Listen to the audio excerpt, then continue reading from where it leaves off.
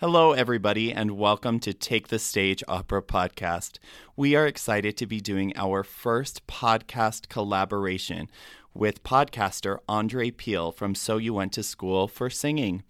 Andre is creative and capable. You cannot put him in a box and tell him what to be or how to live his life. He is flexible and creates his own career brick by brick. He is also an advocate for education reform and for finding your why. We are excited to have him here with us today. Is everyone saying no to your singing career? Well, we here at Take the Stage Opera Podcast say toy, toy, toy.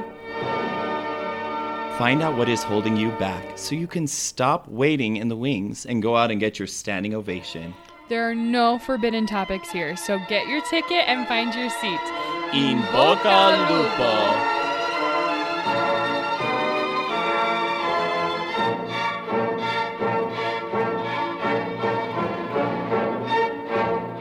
So I am joined, of course, by my friend Mariah. Hello. Hey, how's it going? Great, except for buying a car today. Oh, how did that go? I bought a minivan. Disgusting. At least it was a Honda, right? Yes, my car died over Thanksgiving, so I had to go car shopping. It's the worst. But other than that, we're getting prepared for the holiday season. How about you? Yeah, me and your wife are making little mini snow hats. They go on a little garland. They're like an inch tall, and we're making a garland out of them. I made one too. Oh yeah, that's right, you did. It took me forever. I hate them. Yes, awesome. Well, as I said, we are excited to introduce our guest today, Andre Peel. Welcome, Andre. Hi, I'm so excited to be here and talk with you all and meet you all. Yes. Both at the same time, and it's great, and I'm excited. Yes. So Andre completed high school and his undergraduate work at the UNC School of Music, which is the University of North Carolina, right? School of the Arts. School of the Arts. So it's the UNC School of the Arts. UNC It used to be, School of back in the day, just the North Carolina School of the Arts. Okay. They added a U for more money. We didn't really get the more money. Oh, no. It's UNC. Okay. Great. Well, and I think that's really cool that they have a fine arts high school. That's really amazing. Lots of ages. Yeah. Wow, that's amazing. Yeah. So then Andre went on to do his master's at Florida State University, and he is currently a fellow at the A.J. Fletcher Opera Institute. And he also does photography and loves doing that on the side as he builds his singing career. Yeah, so we talked about splitting up this episode. So after doing rock, paper, scissors, we decided that we would Very ask... professional. We always do rock, paper, scissors. Yeah. That's how we decide everything. We decided we'd ask Andre some questions first, and then he would get to ask us some questions later on in this episode. And so, let's... So the reason that we wanted to have you on is because we love so many of the things that you stand for and your podcast stands for. So we won't have time to cover everything in depth today, but of course we will direct everyone to your podcast. So You Went to School for Singing to get more info about you. But we do want to discuss today finding your why, education reform, and also finding valuable performance experience wherever you are. So let's start with finding your why. I feel like my why has been developing as I get older, but I feel like the clearer my why is, why I sing, why I decide to, I don't know, wake up and exercise, why I decide to be nice to everyone, or why I believe in the things that I do about education, is that I understand what I want, or what I feel like my purpose is, in terms of being an artist, but also an advocate. And because I know that that's what my purpose and my why is, it kind of helps me make choices and helps me have perspective when certain things happen, maybe the way that I want it to happen, or maybe the way that I don't want it to happen, but to know that there's, this bigger picture and this bigger calling, and one little moment, one no or one not right now is all a part to get me where I know that I want to be eventually. Yes, I love that. So where did you come across this idea of your why? Oof, lots of books, lots of podcasts, lots of walks in the park, lots of Yes. Yeah, because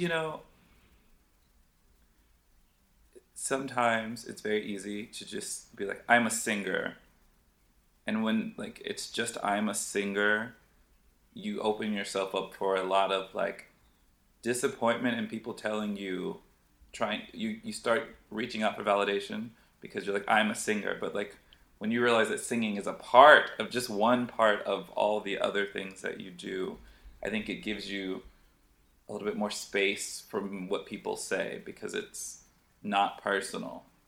Mm-hmm. Maybe. Right. Maybe that's where I'm at. That's where I'm at. It's still ever molding. Yeah. As it probably always will be. But I get that, and I feel the same way. If you figured it out completely, then you're probably ready to retire. Yes. Yes. I've done my job here. Yeah. So have you read Simon Sinek, Finding Your Why, or is it Finding Your something? No. Like that? No. And I'm going to embarrass myself by saying I don't know what that is. So It's okay. I don't either. I'm always the one that reads books. Maybe I read too many books and I don't practice enough or something. But Simon Sinek wrote a big book a couple years ago. I think it's called Finding Your Why, and I think it's kind of based off for businesses, but also for people as well, just kind of figuring out what your why is. How maybe it's Start With Why. Maybe that's what it's called, Start With Why. And it's if you know what your why is first, then you can figure out the how. But if you start with the how, then you don't always know exactly why you're doing it. I think that's the basic premise. I always tried, when I started with a new student teaching, asking them what their why is, especially younger students, because if they can even give you their version of what their why is, it's whatever this why is, this is going to be why you practice. So when you wake up and you go, I don't want to practice, hopefully whatever you have decided your why is, it's I don't know, I want to sing a solo for my grandmother. That can be what motivates you to do what you need to do. So I think the why, starting with the why in everything, is so important. Right. I think it was in Grit, which we kind of mentioned in another episode. She talked about a famous baseball player, and I do not remember his name because I don't know baseball players. But he explained, because of his goals or whatever his why is in baseball, it's he eats exactly what he eats every day. And when he goes to the beach, he wears a shirt so that he doesn't get sunburned, so that he can continue, practicing and not lose the motion of his arm or whatever. And so he talked about how every tiny little decision that he made during the day was going towards his why. Yes, and I think that sounds meticulous and a little micromanagey to a lot of people. But I think it can help you from getting... We have so many distractions every day that can throw our brains 1,000 places. But to be able to find focus and in a meditative state of these are my choices because I have goals and I want to do X, Y, and Z. So therefore I will wear that shirt. I will not eat that or whatever it is so that you can get where you feel like you need to go or want to go. Right. And I think that there are a couple of things that I do that sound very micromanaged and very meticulous, but I do them because I want to do them so that I can be better at my singing or at my performing, whatever's going on. And so to me, they're not this huge thing that I'm going out of my way to do. It's just, I know it'll make my singing better, so I do it. Right. And it could depend, if your goal is to be one of the best opera singers in the world, then you might have a different focus of attention than a beginning student who just likes to sing, and of course a whole bunch of ranges in between. Mm-hmm. Yes. Yep. So not everyone's why will drive them to do the exact same thing or to look the exact same way. Yeah.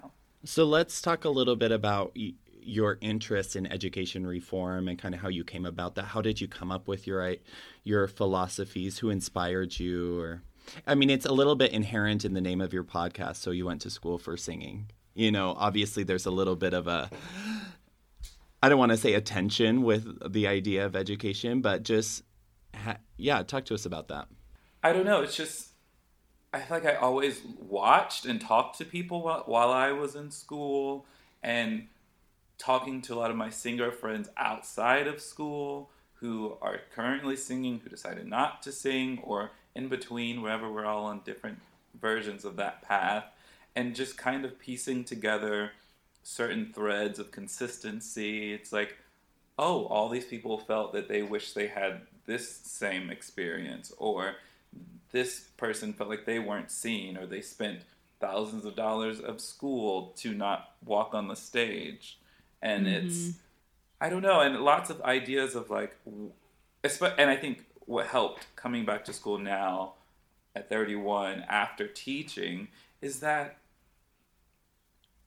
even the perception of what is a vocal performance degree, I think kids, younger people, want more flexibility. They're like, I like musical theater, but I still like opera. Sure. And you know what? I learned how to play the guitar, and I like writing my own songs. And I think for a while it was like, vocal performance is opera. And now we're at a space where kids are like, opera.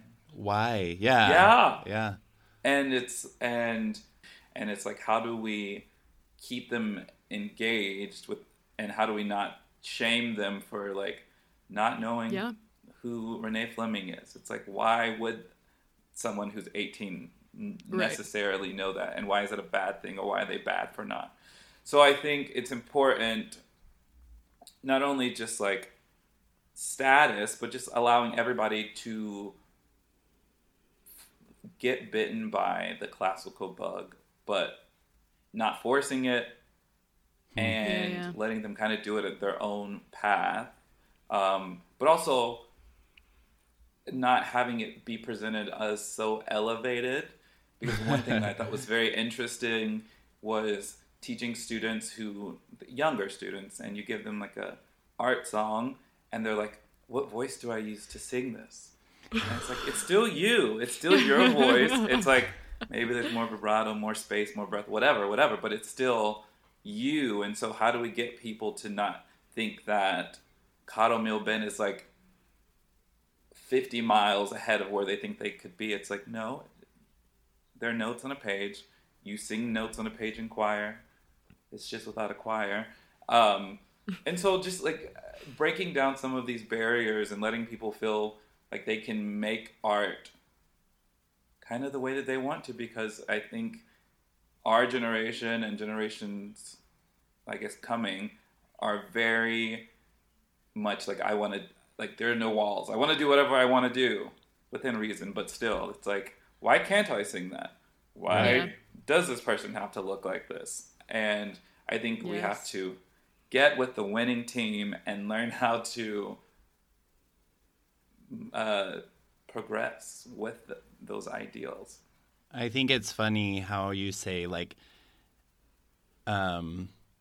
elevated music, I think is what you called it, as if like music by Western European dead white men is the only elevated status of music. Right. And any other type of music couldn't possibly be challenging or important or and it's and I think we are getting to the point, thank God, as a society where we can look at things and be like, oh, this is all the same. We just have pretended that one is one higher, the other is not. And I'm glad. Yeah, and I'm kind of glad that, like, I don't know, COVID has kind of brought people back to songs again, because you can't do big operas now. Right. And so, like, what are the voices? And sadly, we've learned that we've spent decades of, like, quieting American voices, or being like, you're not important, Schubert, Schubert, Schubert. And now we're like, hey, where are the American composers to write life now? So hopefully this will bring in song, because not everybody who goes to school for singing wants to be in opera. They might want Right. to just sing some songs and feel like that's enough, and that they are contributing to whatever society that we say that we're contributing to as classical artists. And they are. And I really Yes. appreciate those people who are doing that. They're my favorite people. Breaking the rules. Please break some rules, people. So, lastly, we wanted to talk about finding performance opportunities of value no matter what they are. So, Evan and I have definitely had to create some of our own performance opportunities since we live in a rural town. Don't ask me why. But we have discovered some huge benefits to this. So, what do you think about that? Yes, I think it's very easy to only think that we're successful or we can perform in, like, fancy places, fancy opera houses, fancy companies, fancy conductors, wearing fancy clothes. And if it's not that, if it doesn't look like that, it's like, oh, I don't want any of it. Or Right. it's like, this isn't the same. Community theater, what is this? Right. And you, especially as a young singer, it's like, sure, you want to sing at the houses that your teachers have probably told you about, or you've seen your favorite singers sing in. But it's like, where do you think you learn that training? Where do you think you have to learn it by doing it? And you probably want to make go through your growing moments when there's not a big audience versus when there's a huge audience. Absolutely. So, and finding, I don't know, just remembering, I guess, why you're singing in the first place. And if it was only for the fame and the applause, Yeah. as Lady Gaga would say, it's like, maybe you need to rethink about that. Because if you're only going to be Yes. happy when you're singing at a house, you're going to spend a lot of not happy days. And it's like, do you want that really? And because foreshadowing, I guess, A Return to Love by Marianne Williamson is one of my favorite books. And she talked about how an actor complained about not having enough opportunities. And she was like, if you're not putting on plays in nursing homes, it's like you're not actually wanting this career that you want. Like, you can't complain that there's Right. no opportunities. Right. And you're not, when there are plenty, you might not like the way they look, or you might not like the fact that you might have to call and see if they have a piano and see what you have to do, and there's not people who've done that work for you. But if you want it bad enough, I think you have to put yourself out there, but also know, like, oh, I'm doing this because, like, I like singing, I like performing, or whatever that why, your version of what that why is. And just, like, keeping that always in the front of your brain, and knowing that all these opportunities only make you better. Like I said, it's like, you do all these recitals and these small things, so when someone asks you to sing, I don't know, at the Met, you're not walking on an opera stage for the first time in your entire life. Yes. It's like, oh, I've done this before. It's just at a different space. Not a better space, just a different space. Right. Well, how many singers do we know that they think, they're just not really singing, they're not performing, so then they just kind of wither until their inner artist dies. And, Mariah and I think we've discovered that there are no gatekeepers anymore. There's no one standing at the gate deciding who gets to sing and who doesn't. There's somebody at the Met who decides if you get to sing there or not. But, like, I get to sing. The Met might not want me to sing there yet, but I get to sing. And that's a powerful message. And I think if COVID has taught us anything, that you can set up a camera, live stream anything, anywhere. You can do an Instagram recital. You can do a Facebook recital. You can. There are. I think we've learned that there are no excuses. If you want to put art out there, you can. And then I think you just have to have the conversation with yourself on what's preventing you from doing it already. Right. So I think we're getting ready to turn the tables around. All right. Look how the turntables have... What is that? That Michael office Scott? How the tables have turned. So we're going to see what Andre has in store for us. Are you ready? Oh, yes. Okay. Let's go. So I make everyone tell me their opera origin story. Aw. Very Marvel or comic book. So I'm always interested in what got you into deciding, okay, I want to go to school for music. Because I feel like even that story varies from every person. Like some people had lots of experience, some people had no experience. And I think it's also important for younger singers or in general to know that there is no right way. If you're 15 and you've never had a voice lesson, that means nothing. Right. Yes. Yep. And so be as, detailed or not, whatever. But I'm curious to know how you got into this. And I think we're going to start with Mariah. Great. So I always wanted to be a singer. I mean, when American Idol came out when I was a kid, I was like, I'm going to win American Idol.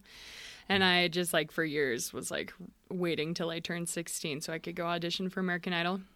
And then I was in my choir room one day, and one of the seniors was getting one of her, college audition songs ready, and she was singing De Vieni Non Tardar from The Marriage of Figaro.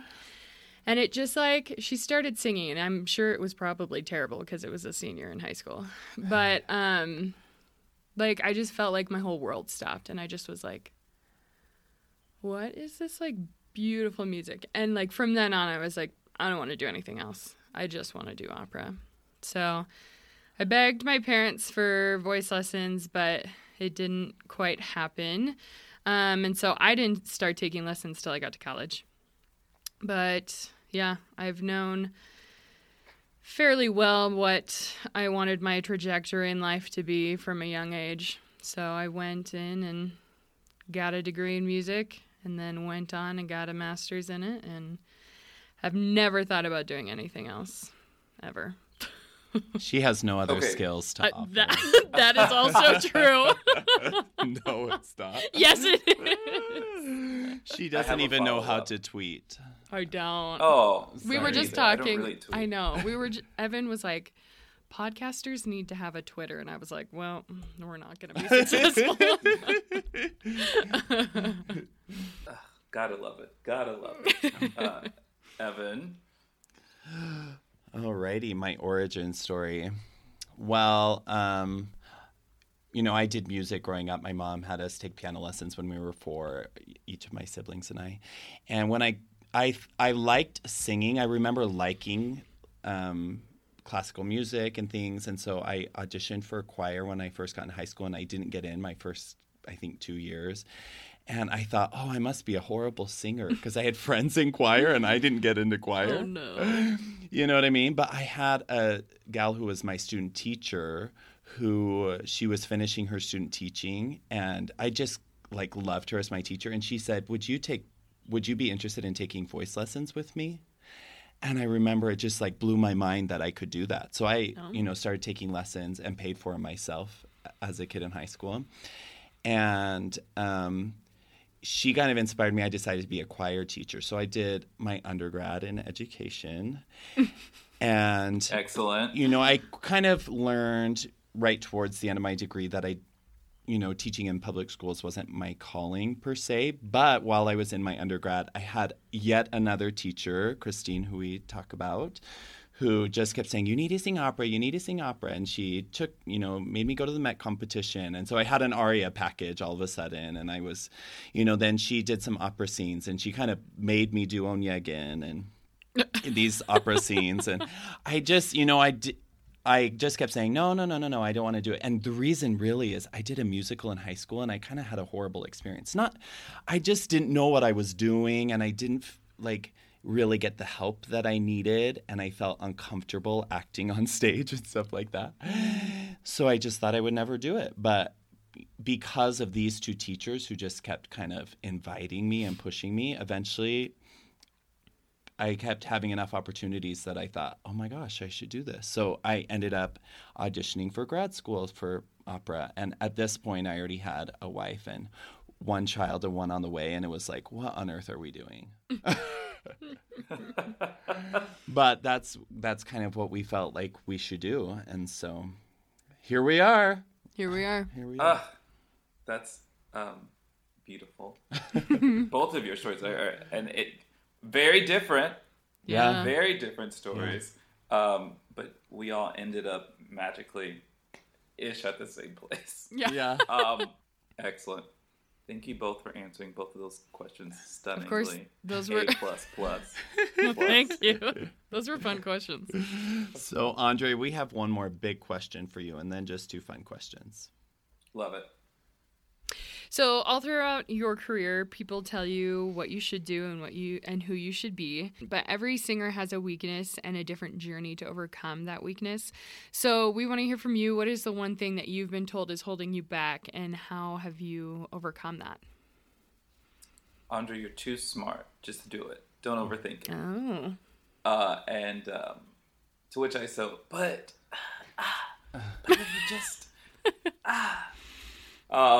and maybe it's because I'm an Aquarius and left-handed. Yeah, left-handed. And so that's definitely it. I think it's those two things together. I just see the world where I feel like I have to take things as truth first, sometimes to my detriment. And so a teacher's like, I don't know, do a cartwheel and sing that note. It'll work out for you. And even if it does work once, I'm like, but how? Right. Dude, what happened in the cartwheel? And they're like, no. You just did it. Just do it again. And it's like, but I need to know. Because at some point, I think this is a fear, that at some point, I'll be in a hotel room doing the cartwheel and the note won't happen. And it's like, I never learned exactly what was happening. I sympathize greatly with this, actually. And so that plus the fact that I have opinions about myself because it's my voice. How dare you? I know. Like, how dare I have ideas about how my voice likes singing? Right. And I find, but also where that intersects with being a people person and wanting teachers to think you're smart and you're good and you're talented and you're listening. And so I find when I'm out of balance there, and when I'm like, oh, Andre, you've learned that if you, I don't know, breathe on a little stir straw, that you are economic and things aren't as easy. And it's like, you've been practicing that for 2 weeks and it's better. And then like a teacher will say, how about you jumping jacks when you sing? And I'll just drop everything that I've already said, like, oh, this works. Sure. For... And it's not saying that the jumping jacks wouldn't work, but it's like both. And so I find when I quiet my own voice for other voices to be amplified, that I get out of balance and then I get myself into trouble. Not to say that what they're saying is not right. It's just them being right doesn't mean that I'm wrong. Yes. Or that you need all of the voices at the same time. Yeah. Yes. I think that's an important message for a lot of singers. Yeah. And people. And that's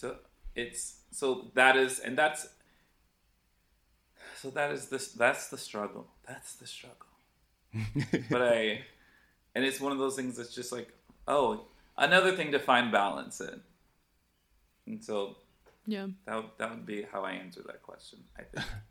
For now, today. After tomorrow, who knows? We'll have a follow-up. Oh, so we also want to know, I mean, you told us the book earlier, A Return to Love, right? But I want to hear a little bit more. Yes, by Marianne Williamson. Yes. It is, wow. It has centered me.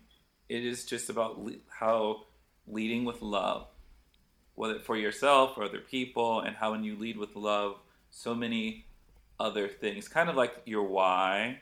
It's like once you like identified how to lead with love, you won't say that mean thing to that person, or you won't treat yourself, I don't know, poorly because you're leading with love. And that's always, it's one of those things.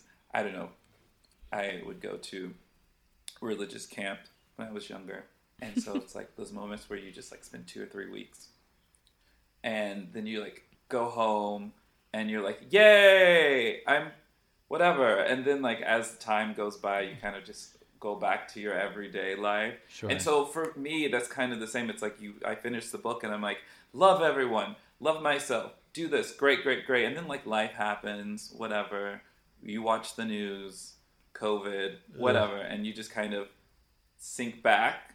And so this book kind of helps me turn it back on when I feel a little bit out of balance.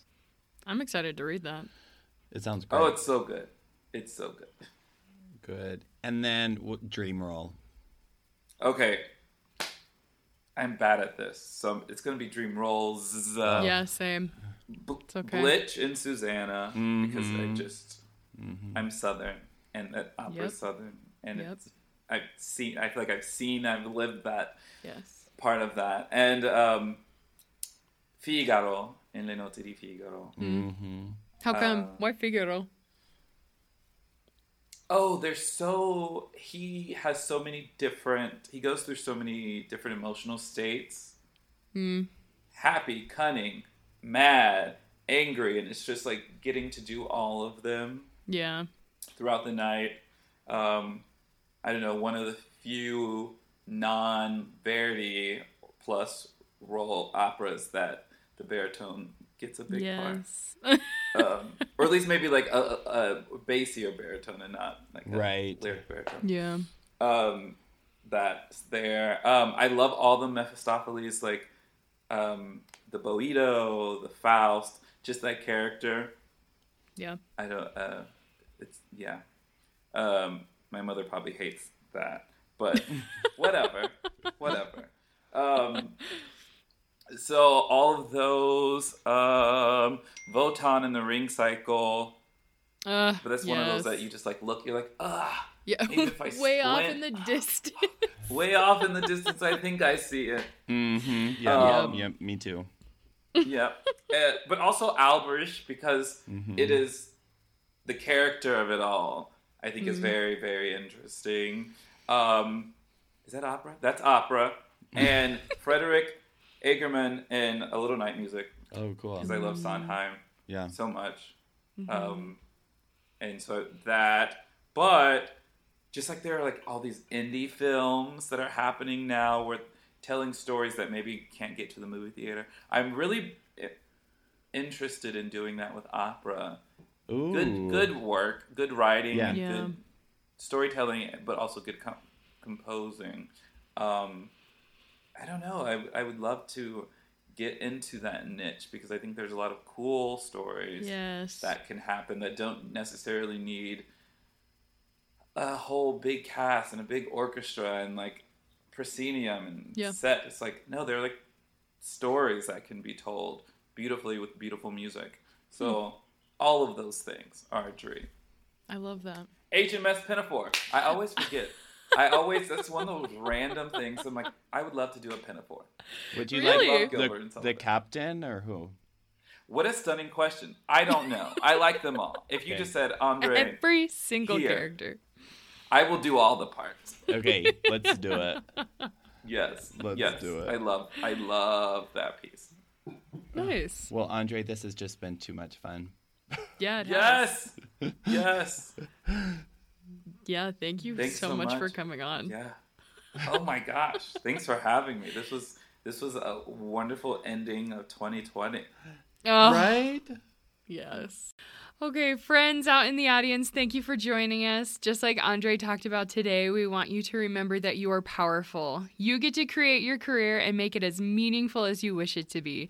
Your voice is powerful, and we need your creative, artistic self out in the world. So with that, stop waiting in the wings and go out and take the stage. In bocca al lupo. lupo. thank you for listening to another episode of Take the Stage Opera Podcast. We love hearing from you, so please take a moment to subscribe to our podcast and give us a review. It helps us to continue delivering quality material.